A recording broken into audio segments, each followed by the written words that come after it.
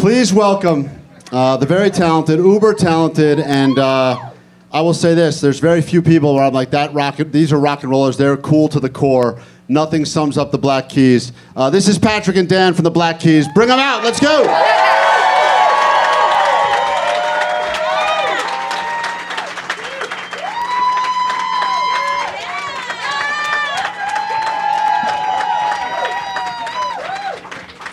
What's up, guys?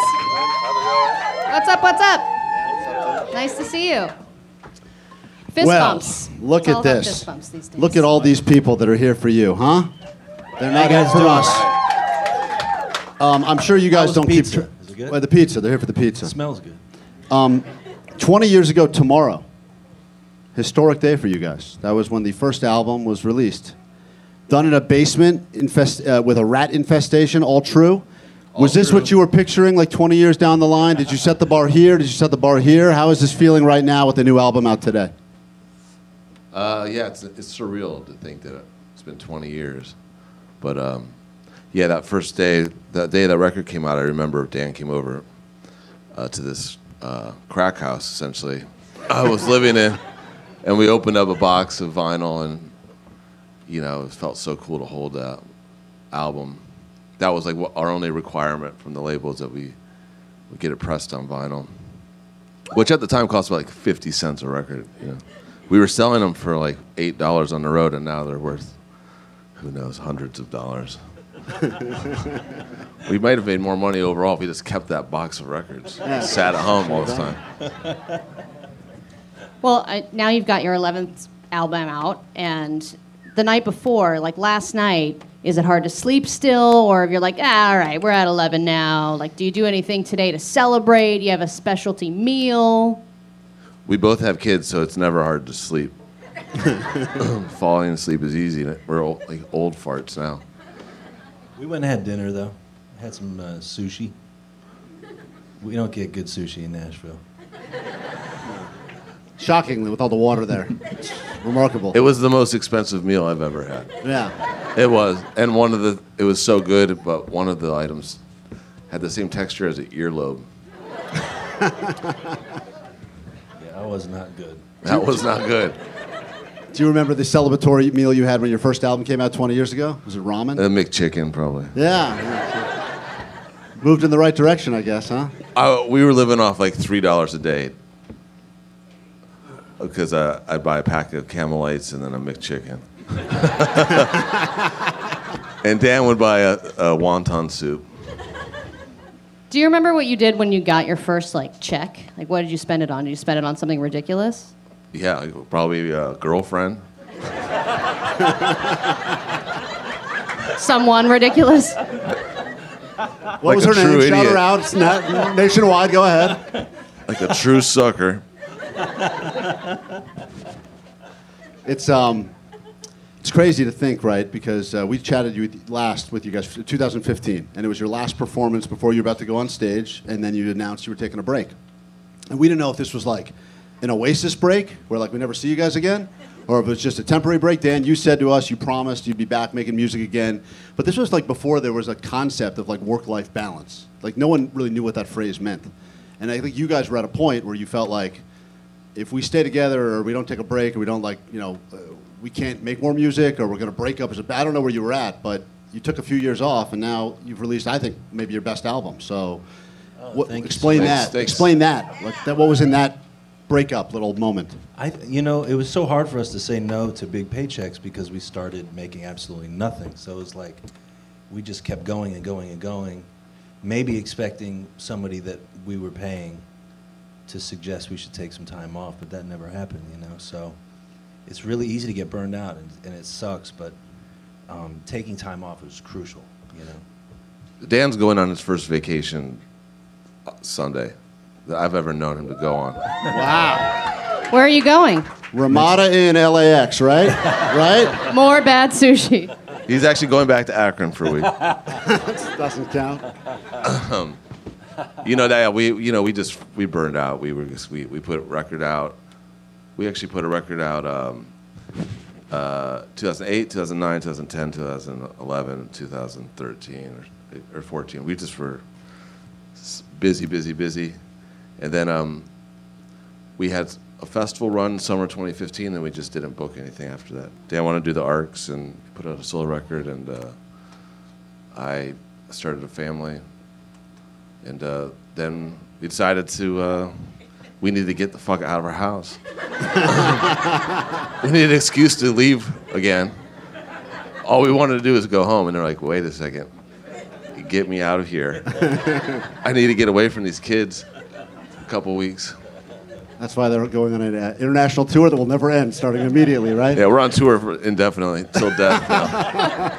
Well, we saw you guys when you were Summer at Outside Lands 2015. And yes, and because you guys were so busy, we offered to just skip the interview and give you a massage. Do you remember that? I do. I remember that. Was it the best massage you've ever had for free? It was the best massage I've ever had while doing radio. Well, just going to say that the offer still stands anytime you want one. Yeah. All right. Yeah. It's funny because that interview started with both of you, and then Patrick was like, I'm getting the hell out of here. This is getting weird real quick. And the new hiatus has started now.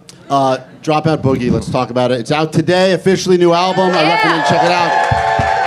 Wild Child is the track we're playing a ton on KROQ right now. It's one of those songs you hear instantly, and you're like, you just know it sounds good. It feels like it's familiar. It's got a Black Keys sound to it, but also it's new. Where did this come from? What was Wild Child? That's what it felt like when we recorded it. It was kind of just like jumping out of the speakers. So we took our time with it, probably more time on that song than any other one on the record.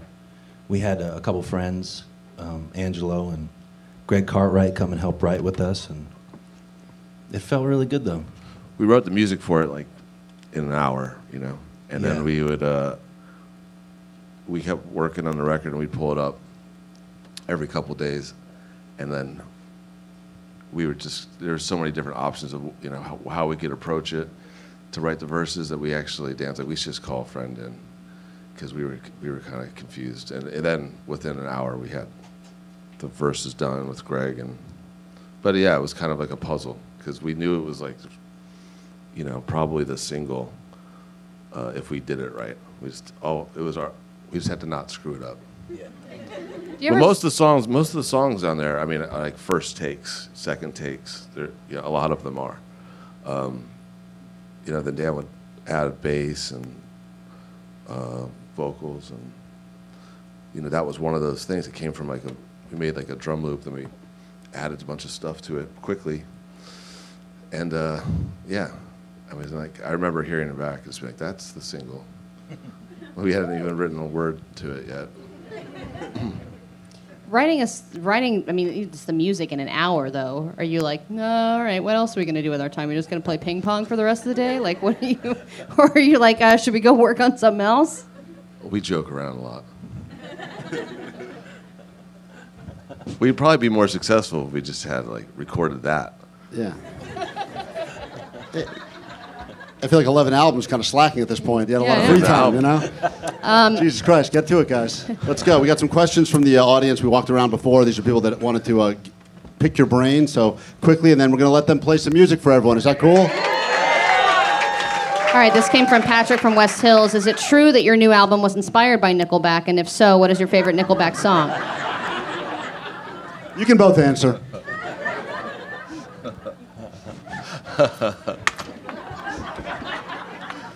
Yeah. Next question. All right. You know what? Okay.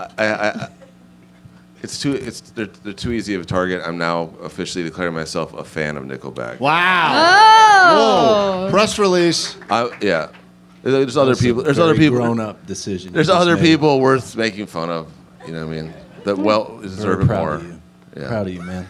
I respect the flavor saver. There's nothing quite like as warm feeling as walking into a strip club in Tampa Bay and hearing Nickelback. Yeah. It just feels right.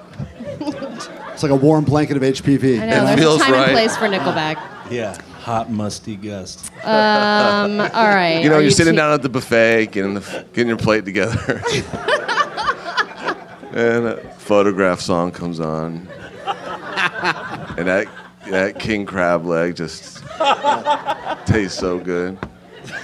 That earlobe. Yeah. Serious question though. If they asked you to collaborate, would you guys do a song together? Nope.